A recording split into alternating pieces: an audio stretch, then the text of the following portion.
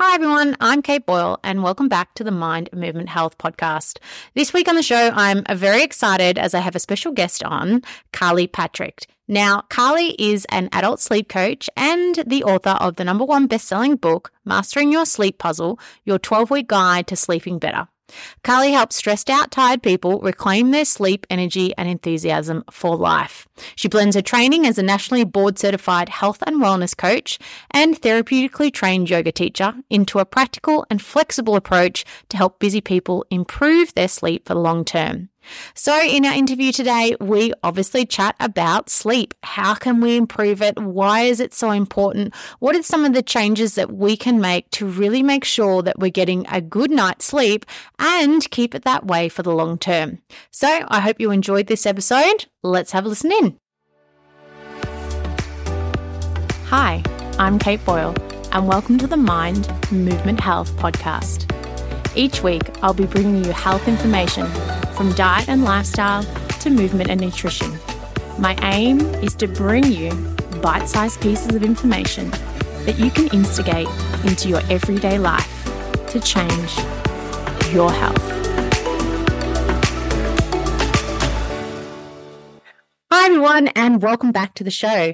Carly, I'm so excited to have you on the show today to talk about sleep. Welcome. Thank you. I'm excited to be here. Well, I think this is, one of those topics we all have to sleep. So, getting improvements in our sleep is so important. But before we dive into sleep, can you introduce yourself to the listeners? Sure. So my name is Carly Patrick. I am in the United States. I'm in Boston, Massachusetts area. And I am an adult sleep and well-being coach. So I mostly coach stressed out, busy professionals and entrepreneurs in how to improve their sleep, oftentimes after lots of other remedies and techniques have been tried and have failed, unfortunately.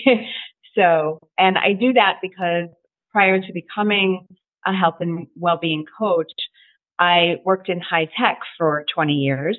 And so the busy corporate life is something that I know. Obviously, the entrepreneurial life is now something that I know.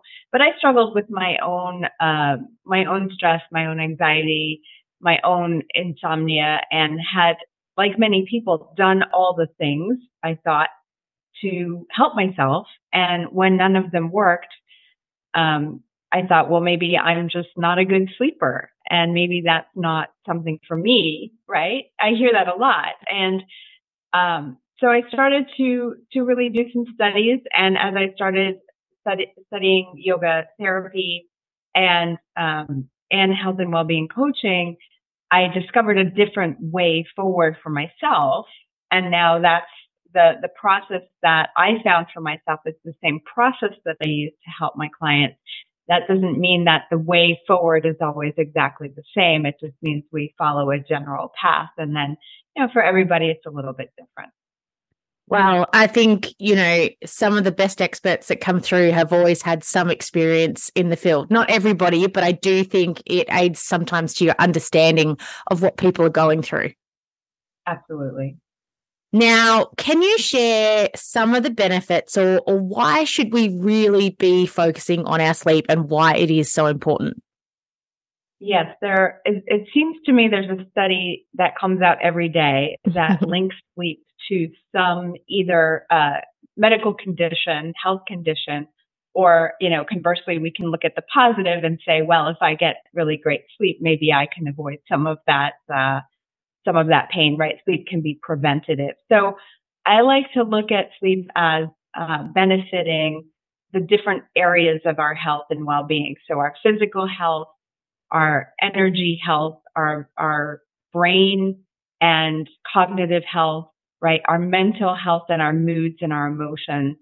And then basically our lives, right? How does that improvement in sleep or that refreshing feeling that we want to feel in the morning, how does that send us out into the world and into our lives? So from a physical perspective, there's a number of different reasons why we want to sleep better. Some things that are relevant in the moment might be our immune system function, right? We've been through a pandemic. I'm actually getting my COVID booster here again tomorrow. So these things are still in existence, right? We want to have a healthy immune system. And so sleeping well has a huge impact on that as one example. From a cognitive perspective, it's a way to keep our mind sharp, both in the moment, right, in the next day, so that we can learn, we can be creative, we can be productive, but also long term, right? So as we age, sleep can be a preventative medicine, essentially, for keeping our brains about us as we age. And then, as we're seeing, I think more so lately in the world, that many people are suffering with more mental health concerns, or we're being able to talk about it more. But there is a link between anxiety and depression and sleep deprivation, especially when it comes to depression. And it's interesting because it's not sure people aren't generally sure which comes first, because they coincide so closely together. So it can be really interesting when one is feeling depressed to say, well, what is happening with sleep? Can we make a small improvement in sleep and see what happens in mood, right? And then when all of those things obviously all those areas of our system are functioning at a high level, when we're refreshed, when we wake more often than not, right? So that we really show up in our lives and do the things that we're meant to be doing, which is more than sleep. Yeah. And do you know what I mean? I'm a huge advocate for sleep, and I need my sleep. I think more so maybe than some others. Are there some people that, need more sleep and need, say, 8 or 9 hours, and then some people that can, function really well off 6 hours? So typical adult people will generally need between 7 and 9 hours of sleep a night. I have seen some evidence that women may need more toward the 9-hour end of the spectrum. And that doesn't surprise me, even though that we do oftentimes. But the folks who are in the lower end of the range, I do hear people say, well, I'm fine on 4 hours. I'm fine on 6 hours. Technically, that's defined as a short sleep. And while they may not be aware of the impact it's having on them, it is having a negative impact on them. So it might not be something we feel immediately, but again, we're looking both for short-term functioning and long-term functioning. There's an interesting study that showed that people who are functioning on short sleep actually make riskier decisions, which I found really fascinating, but they're not aware that they're making a riskier decision. So again, these are things that we can say, yes, we're fine, it doesn't affect us, but it is affecting us in the background. And sometimes we just don't understand, if we have never slept longer or got really restorative deep sleep, how that could feel different and even better than where we are now. So I would still recommend, and most experts do, between 7 and 9 hours for all adults. Yeah. Oh, good. I'm in that category anyway. So tick for me, because I know if I get less than, say, 7, I can still function off, 6 or so, but less than that, and I feel terrible. So I can definitely relate to, sometimes not having enough sleep and, potentially not making amazing decisions. Now, with people that may be struggling with their sleep, where do you suggest that they start? Right. So the first place I would well, it's a little hard to give a blanket statement there, right? Because people have different struggles with their sleep. Some people have trouble falling asleep at the onset, right, when they first try to go to sleep. Other people will wake up in the middle of the night and be unable to get back to sleep. And still others might wake too early in the morning and not be getting enough sleep because they're waking too early. So we really want to look at, and all three can exist, unfortunately, as well, with different combinations. So we really want to look at what type of problem are they having, and what might be some of the root causes of those challenges. And unfortunately, at least culturally here in the US, and I do see it in my clients in other countries, there are lots of remedies and many tools, apps that track your sleep, gadgets that track your sleep, supplements, things to ingest that are designed to fix the problem, that often compound the problem.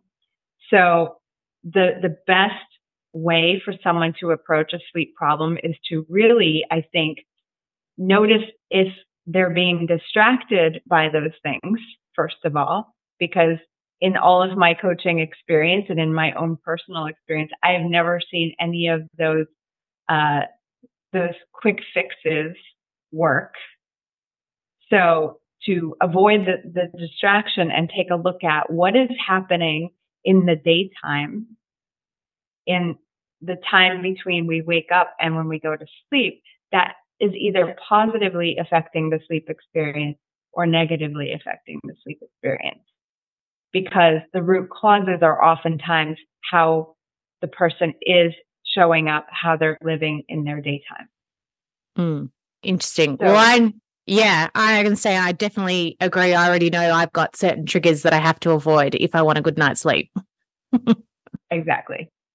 And some are very simple, right? Some are very easy to say, well, when I, for example, if I take a walk in the afternoon and I get some sunlight, and I get some exercise, I notice I sleep better at night, right?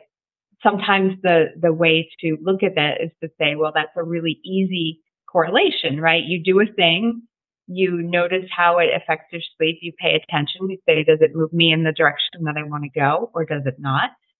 And then is that a habit, right? And is it useful to maybe make that a habit versus some other habit that might be a negative, right? That might be a drawback. The main one being being on the phone at whatever hour, right? And noticing how that's impacting the ability to sleep or not. And so sometimes it's something to do more of, and other times there are things that we need to do less of. And so I like to focus on the positive. I like to look for the things where, oh yes, I know that makes me feel good for so many reasons. So how do I start doing more of that to tip the scale almost from there's so many detractors and negatives that are impacting the sleep and creating a poor experience. And we can say, well, I'm not going to be on my phone, but is that really realistic for some folks? Maybe, maybe not. Let's amplify the positive behaviors and see, does it move things in the right direction? And if so, maybe one becomes inspired to make other changes. Well, I know even just touching on the phone, I don't know if it's a fairly new feature, but the phone has a sleep mode.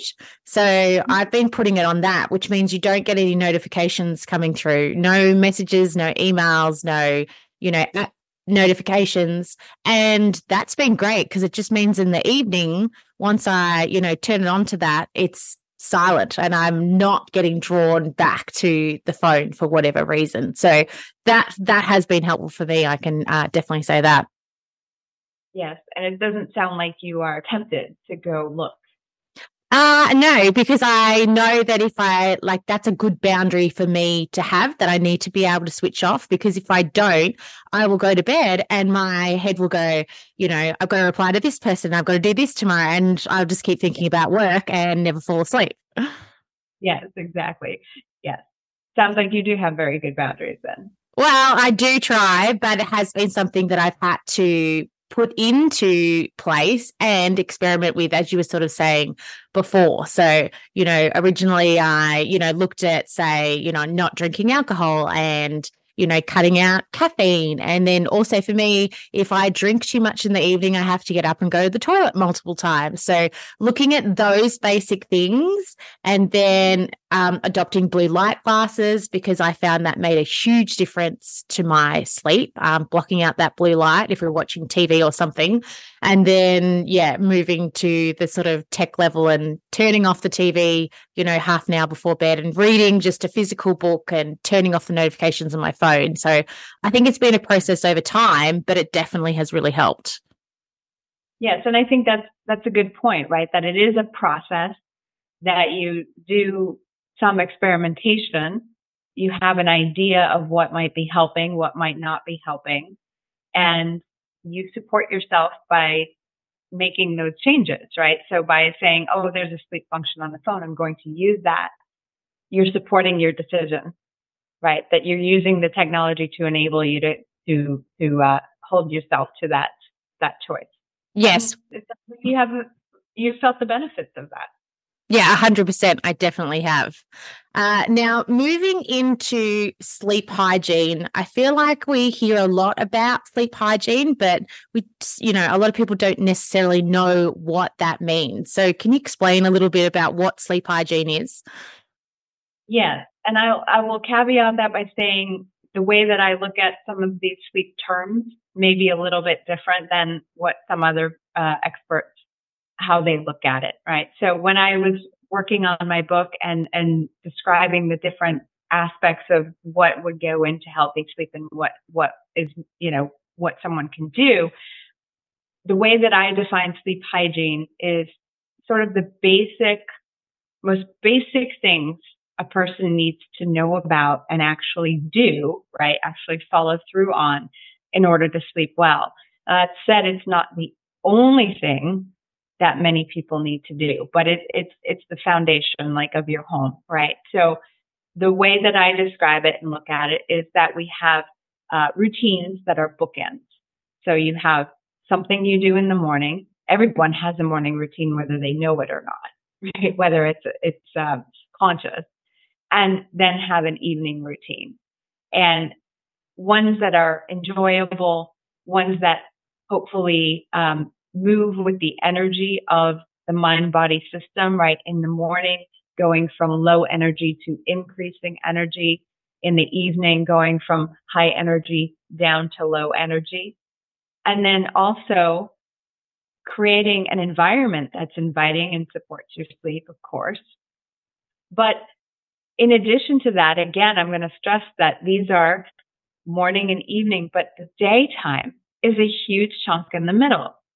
So what are the routines? What are the rhythms that are being followed? Does someone have regular access to light? Do they move on a regular basis? Do they eat and take in nourishment on a regular basis?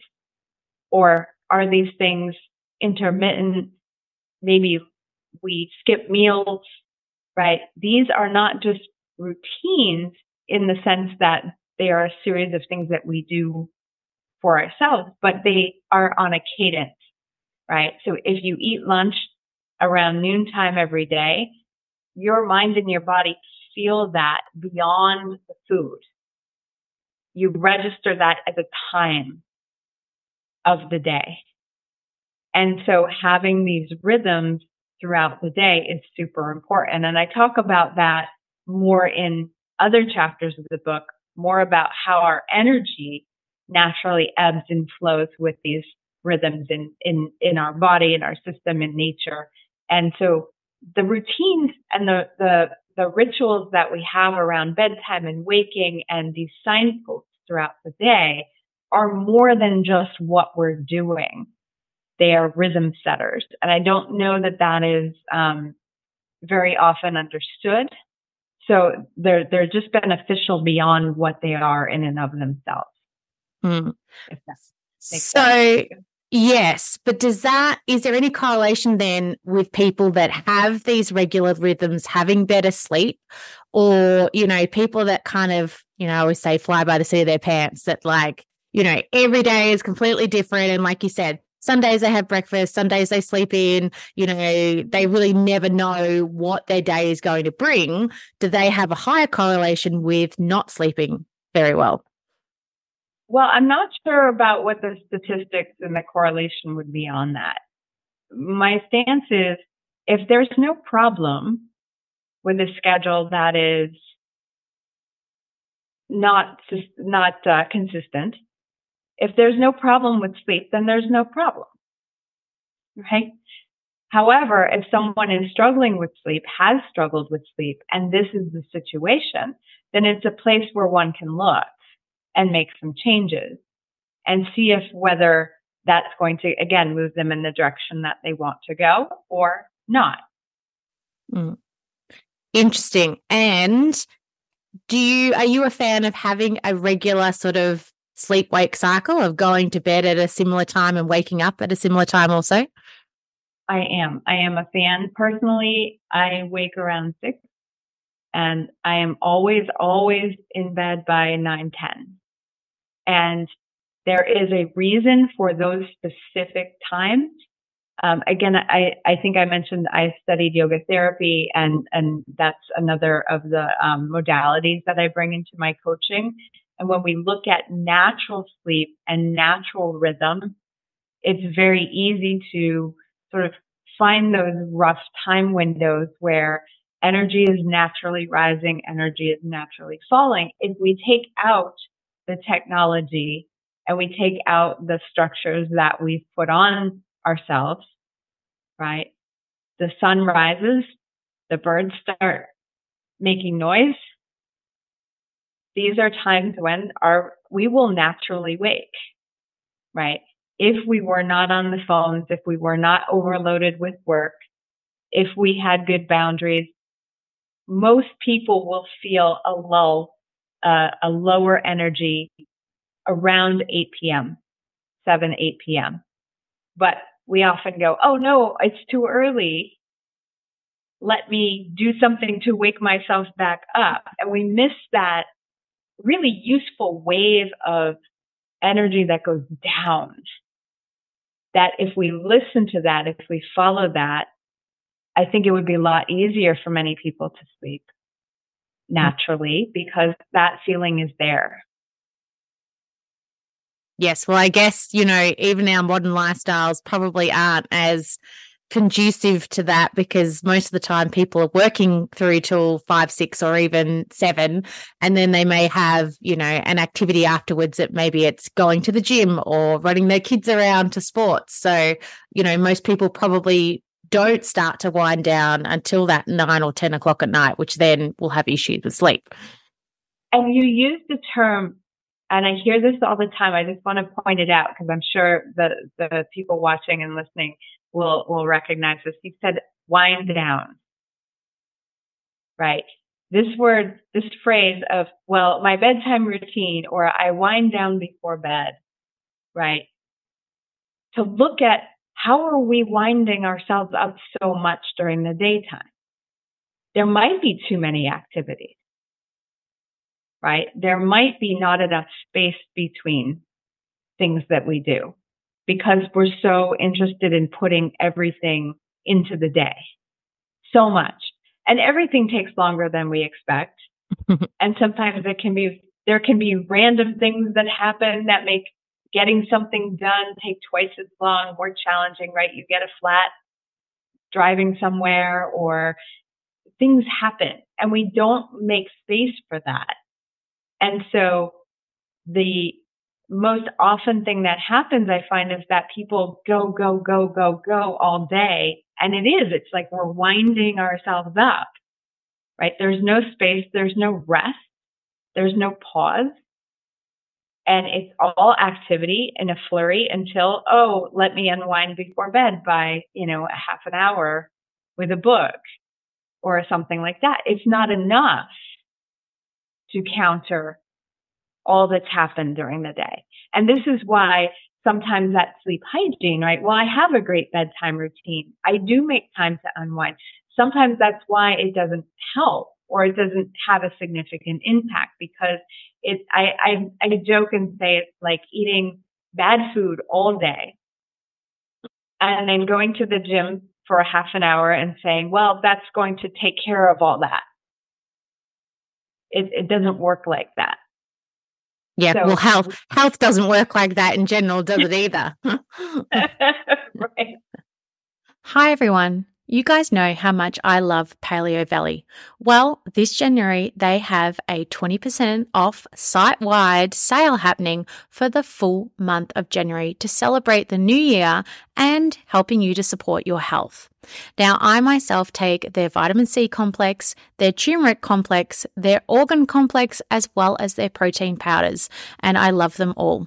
They're an ethical company. They do not add any fillers into their products, and they have the highest standards. So check out their sale by heading on over to the podcast show notes and grabbing that link. All right, let's get back to the podcast. So then, do you recommend that people take regular breaks throughout the day and maybe build in, a breath practice or a yoga practice or something that can support them and their nervous system to sort of, drop into that parasympathetic state, in that rest and digest state? Absolutely. 100%. Exactly that. So a lot of the chronic sleep struggles that people have has been traced both in Western science and Eastern sort of yogic philosophies to this idea of being overstimulated, of having a nervous system that is out of balance in the direction of the stress response, right? So part of restoring that balance, bringing back or activating our parasympathetic, right? Bringing our rest and digest back online, essentially, is to be retraining ourselves through regular rest breaks. And yes, breathing practices can be great. Yoga can be great. Meditation can be fabulous. I like to do techniques and practices that multitask, right? That move the body, that bring the attention to where the mind is, how the breath is working, how we're showing up, and do that all together in short amounts of time. So one of my favorite practices that I often share with people is a 5-minute practice that they can do anywhere. They don't need a phone to lead them through how to do it, right? They don't have to have anything with them. They can do it sitting in the car waiting for the kids to, come out. They can do it in bed when they cannot sleep. They can do it in the middle of the workday. Again, 5 minutes though, because I know I worked in a company. I didn't have any time between meetings. And that's part of why I left, to be honest. And that was over 10 years ago, because I felt that stimulation in my system and it was very unpleasant, right? So we need to recover, to replenish, to take a step back at regular intervals during the daytime, for sure. And I think, as you said, that if you're adding in or, setting aside 5 minutes, that is much more doable for everybody, whether or not you're in a corporate environment or you're a mum at home with kids, to be able to build that into your day rather than feeling like it needs to be half an hour or an hour, because I think sometimes we get so caught up in it having to be a big length of time and we go, I just don't have that time. And so we skip out on it essentially. Yes, absolutely. Absolutely. And I think that goes to a deeper idea that we often have, that something has to be very difficult or it has to take a long period of time, or we have to put a lot of effort in it to see a result. And rather, when we do a practice that restores that balance to our nervous system, whether that's a breath practice or a movement practice, we do it for 5 minutes. If we do it 5 minutes every day, once a day even, that accumulates, that builds up in our system. It's back to this idea of how do we retrain ourselves to calm down, right? I hear from many people who lay in bed at night, whether that's first falling asleep or I woke up at 3 a.m. in the morning and I can't get back to sleep because my mind is doing this, right? Or my body is restless. Well, that's that energy, that's that stimulation. So the more that we can say, well, let me bring that down. Let me use a technique that I do one thing every day. Then in those moments, when we turn to that technique, it has more power. right? Sometimes people will turn to a technique and say, well, I never do a breathing practice, but when I woke up in the middle of the night, I did my breathing practice and it didn't work. Well, there's no history there. There's no remembering what that feels like. And it's harder to do when you're in a stressful situation, which being awake often is. So the more that one can practice in an environment during the day when things are not maybe as hectic. And again, it's a lot of it is setting boundaries, right? Saying, I'm taking this 5 minutes. Mm. And from what my clients tell me, post-pandemic, that almost seems harder than ever at work because there's almost been, I think, a bit of a blurring of boundaries with people working from home.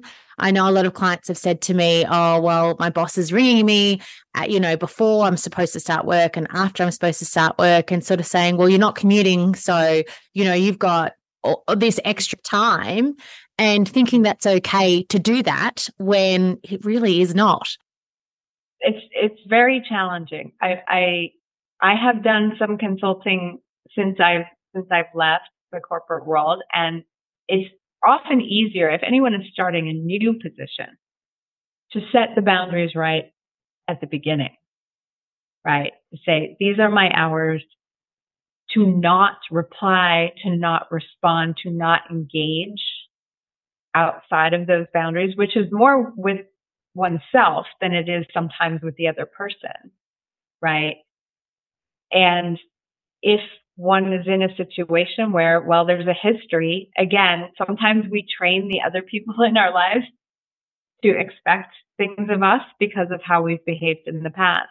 But I have heard from many clients, often when I do corporate webinars, people will share stories. And many times I hear that people say, well, I shut off my things at whatever time, and I've communicated that, and I tell people I'm doing that, and I do not go back. Even if I look and see an email come in, I don't reply. Because then you're training that person to expect you to reply. So it can be really hard. I mean, I've been in situations where I've been the only person in a meeting who walked out to take a break after 5 hours.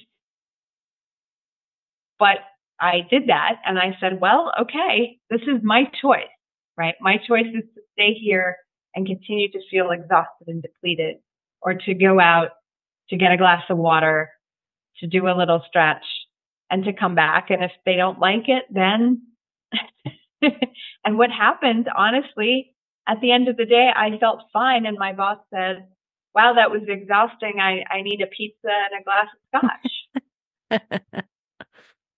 So this is what happens, right? That we get into these patterns of it's not okay to say, I need to step out for a moment. Mm. But and I think it takes a lot of courage, and it's a way to set an example for other people who probably want to do the same thing. Yeah, I think most people would, but they almost feel the pressure that they can't, and so they endure even though they shouldn't. But I know one of my first jobs I had as a nutritionist, part of the reason I left was because the culture, or, I was like working, my hours were set from 7:30 in the morning till 4 p.m. But I was specifically told by other workers that if I did not stay until at least 4:30 to 5 o'clock, the boss would look down on me, because even though we were contracted to work till 4, you never left before 4:30 or 5. It just wasn't done under any circumstances. And, after doing that for a period of time and, getting to the point where you don't have any work at the end of the day and being told, well, you still have to be there, which is just so stupid. Part of the reason I left was that reason being that, it was this unspoken rule that just seemed a bit crazy, really. And it's interesting too. I find that what I'm hearing in your situation, which may or may not be true, is you heard from someone else that this is the case. And so obviously we all want to do a good job, right? We want to be seen as being valuable.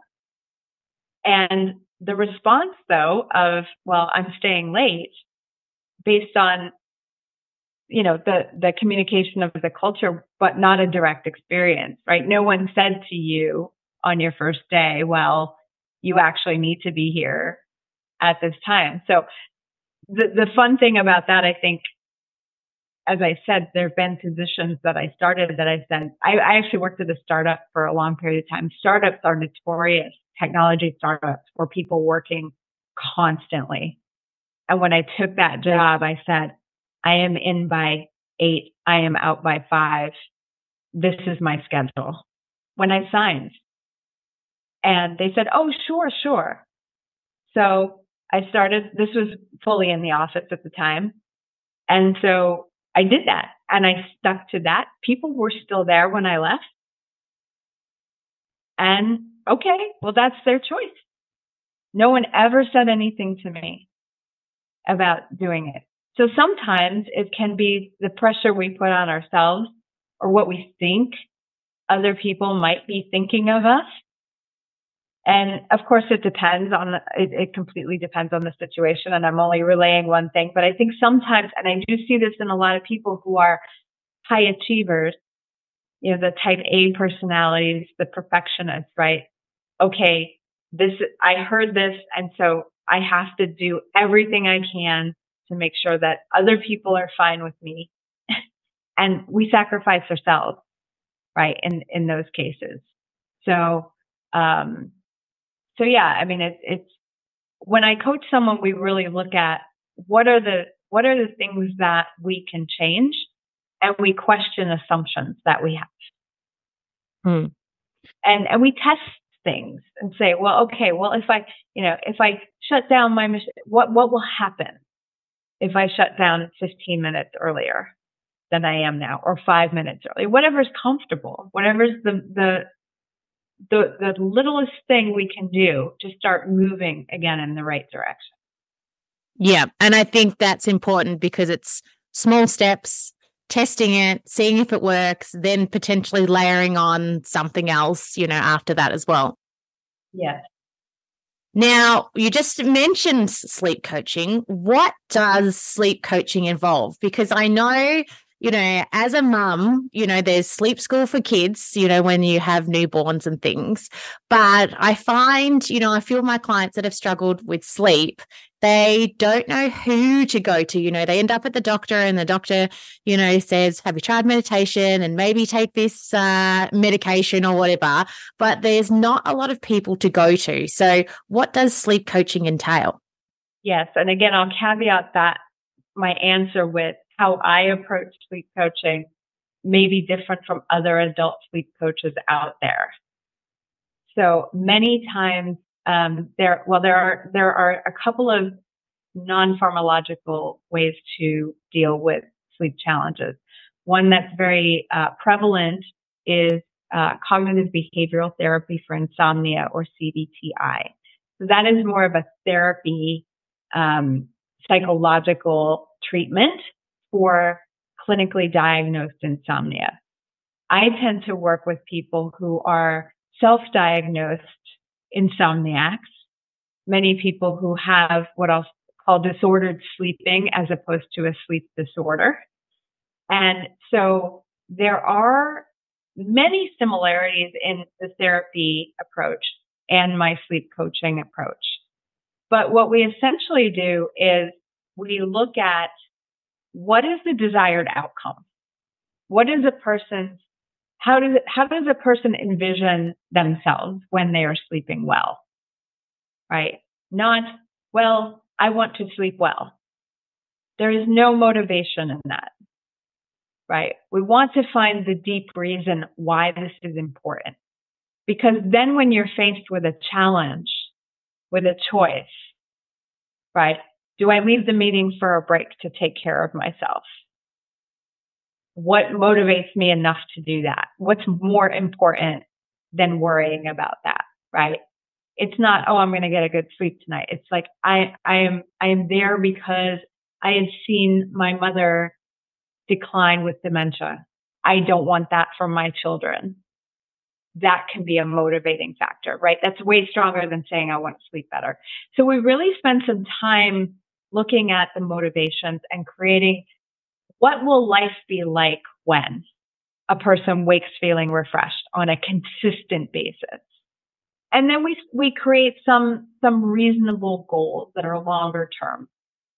And then we break that down into those very simple, small steps that you mentioned, right? What's something that I know I should be doing or I need to do?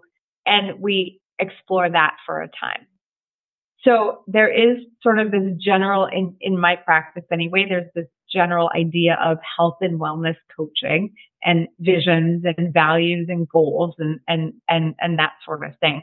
But what I also like to bring into my coaching practice is my background in yoga therapy and meditation, and to use those tools specifically to address some of that dysregulation in the nervous system. And what's important about that, I think, is that, sure, a doctor can say, go meditate. Well, how many different styles of meditation are there? How many different ways to breathe are there? Even if you look up breathing practices for sleep or for stress reduction, there are so many. And the way that a person is showing up, and that technique may be mismatched. I hear this a lot. I tried this breathing practice. I got more anxious. I did this meditation. It didn't work. And this is because I mean, yoga and meditation are much more widely known and used, and the breathing practices is part of that. But I think what has been lost is the matching of the person's individual situation and nervous system constitution with the right technique for them. So that's part of what I do in the coaching program as well. When we meet the first 6 weeks or so, we try things. We try movements. We try breathing practice. We learn, well, how does that affect your system? Do you feel calmer? Do you feel more energized? Because sometimes using those techniques can be an energy boost if we're feeling sluggish, right? It's not all about sedation. And it's also about increasing a person's mindfulness about what is helping and hurting during the daytime. So meditation has such a powerful influence on the whole sleep picture and the whole life picture. So we work together, and I give all my clients a movement and breathing practice, which often includes a meditation. And again, it's not this hour-long commitment unless someone is interested in doing that. And even in that case, let's not go there, right? 15 minutes max, maybe, right? And build it and see how it starts to influence. But there is, so I think what's different about my coaching is that I'm putting those two things together, and it's really aligning with the individual person. So we're working on lifestyle, but we're also addressing some of that overstimulation, that nervous system, the underlying nervous system issues at the same time. So the big key really is that individualization, whether or not, because everybody has a different lifestyle, a different workplace or non-workplace. They might not be working, a different sleep cycle. So just like any area of health, it really does need to be individualized. Absolutely. Yes, for sure. Now, for people, you often hear that some people say that they love waking up in the morning, they're an early bird, and then you hear other people say that they're a night owl.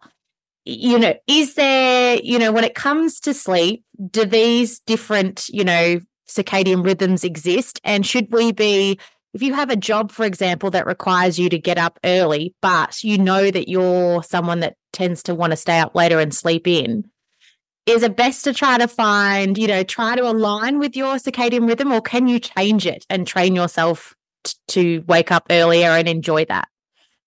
This is a common question that I get. And I will say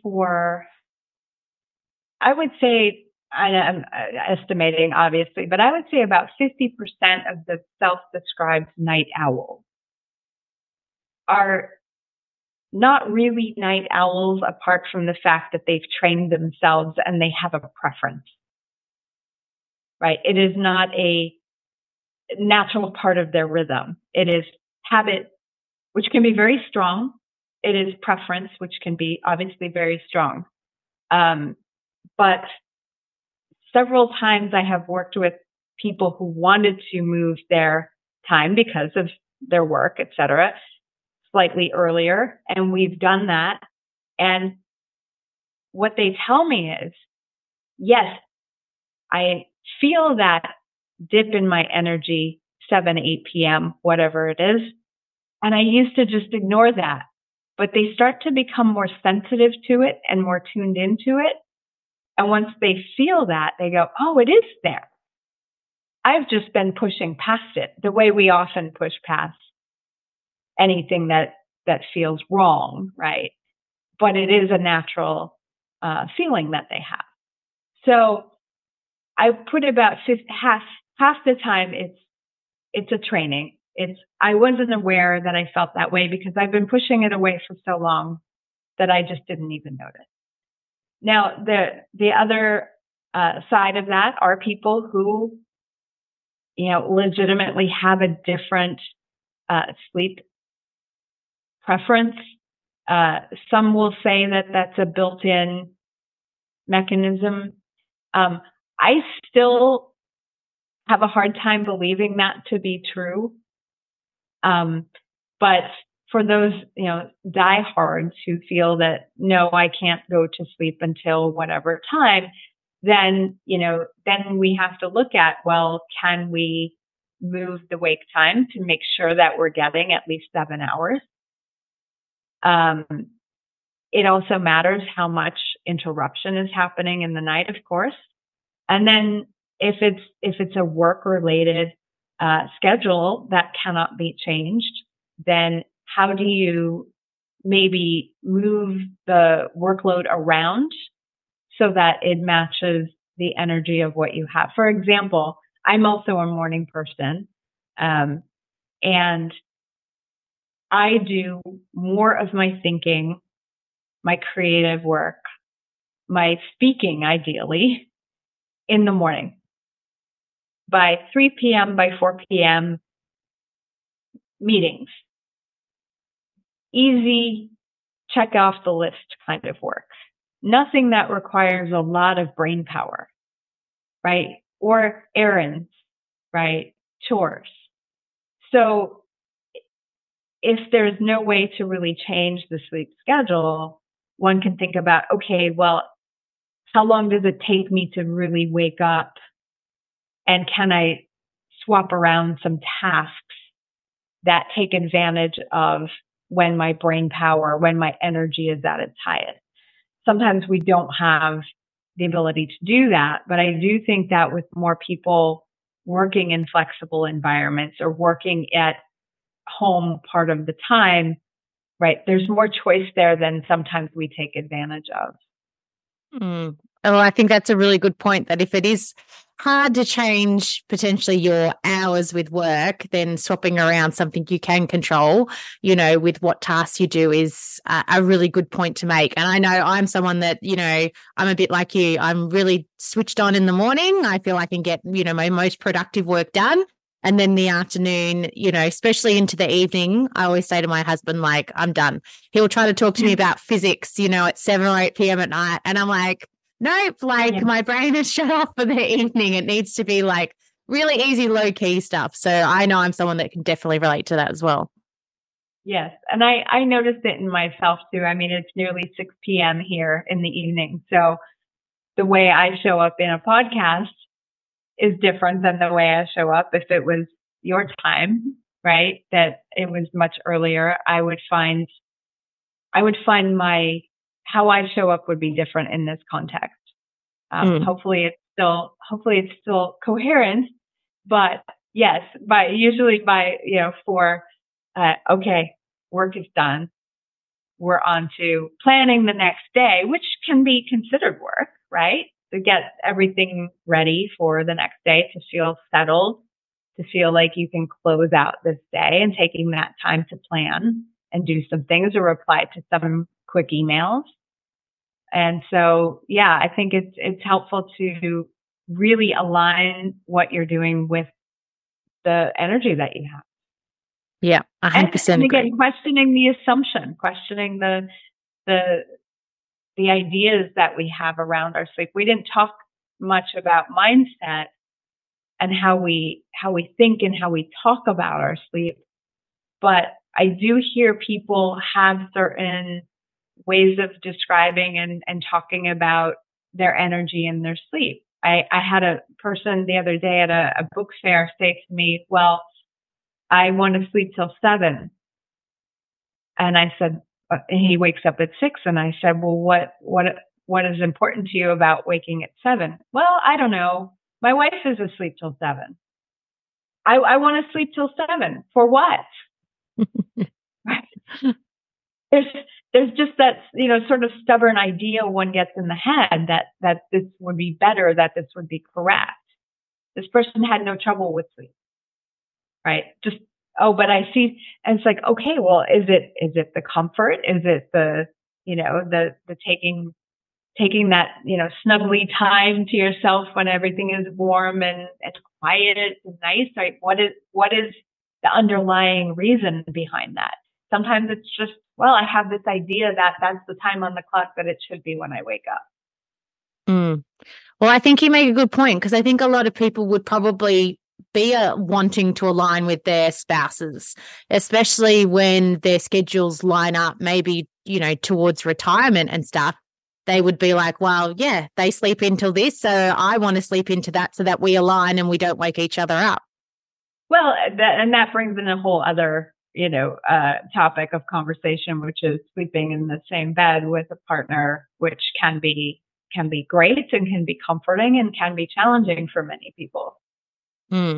Which we could probably do a whole nother podcast on. Let's sort of say that. Now, before we wrap up, I always love to ask my guests if there is one piece of advice that you could give to our listeners that they could go off and instigate straight away after listening to this podcast, what would it be? So one of the fun questions that I ask when I do corporate webinars is I ask the question, if you wake up at 3 a.m, have you ever woken up at 3 a.m. or around there and said, what's wrong with me? What's going on? Why am I up? And yes. And had the thought of, well, tomorrow is going to be awful because I'm awake now, right? My day tomorrow and the next day, it's going to be hard. It's going to be challenging, whatever it is. And then, but we never say to ourselves at 3 p.m, what have I done today so far that is supportive of my sleep? So back to the way we started this podcast is to look at the daytime as the flip side of the nighttime. And so just asking that question, you can set a little timer on your phone at 3 p.m. to say, I wonder how I'm going to sleep tonight. How has what I've done so far prepared me for my sleep tonight or set me up for the need to unwind? Mm-hmm. And can I do something now to support myself tonight? Because it doesn't exist in isolation. So having the afternoon check-in with yourself, especially if there's a problem at night, to start to see, well, what can I do now in this moment, as opposed to wait until I wake up in the middle of the night feeling frustrated. Well, I think that's a really good point. And like you said, we seem to be so driven throughout the day to focus on work. But if we really want to make sleep our priority, then we need to change our priorities and our focus and think about that more to set ourselves up for a good night's sleep. Yes, we need to include it the way we think about, did I eat lunch? Did I get some exercise today? Yeah. Right? Did I take a rest break? I wholeheartedly agree, for sure. Well, thank you so much for coming on the podcast, Carly, and sharing so much about sleep. I know I've learned a lot and listeners will have as well. Great. Thank you so much. Thanks for listening into the podcast. Please hit subscribe to be updated for each time we release a new podcast.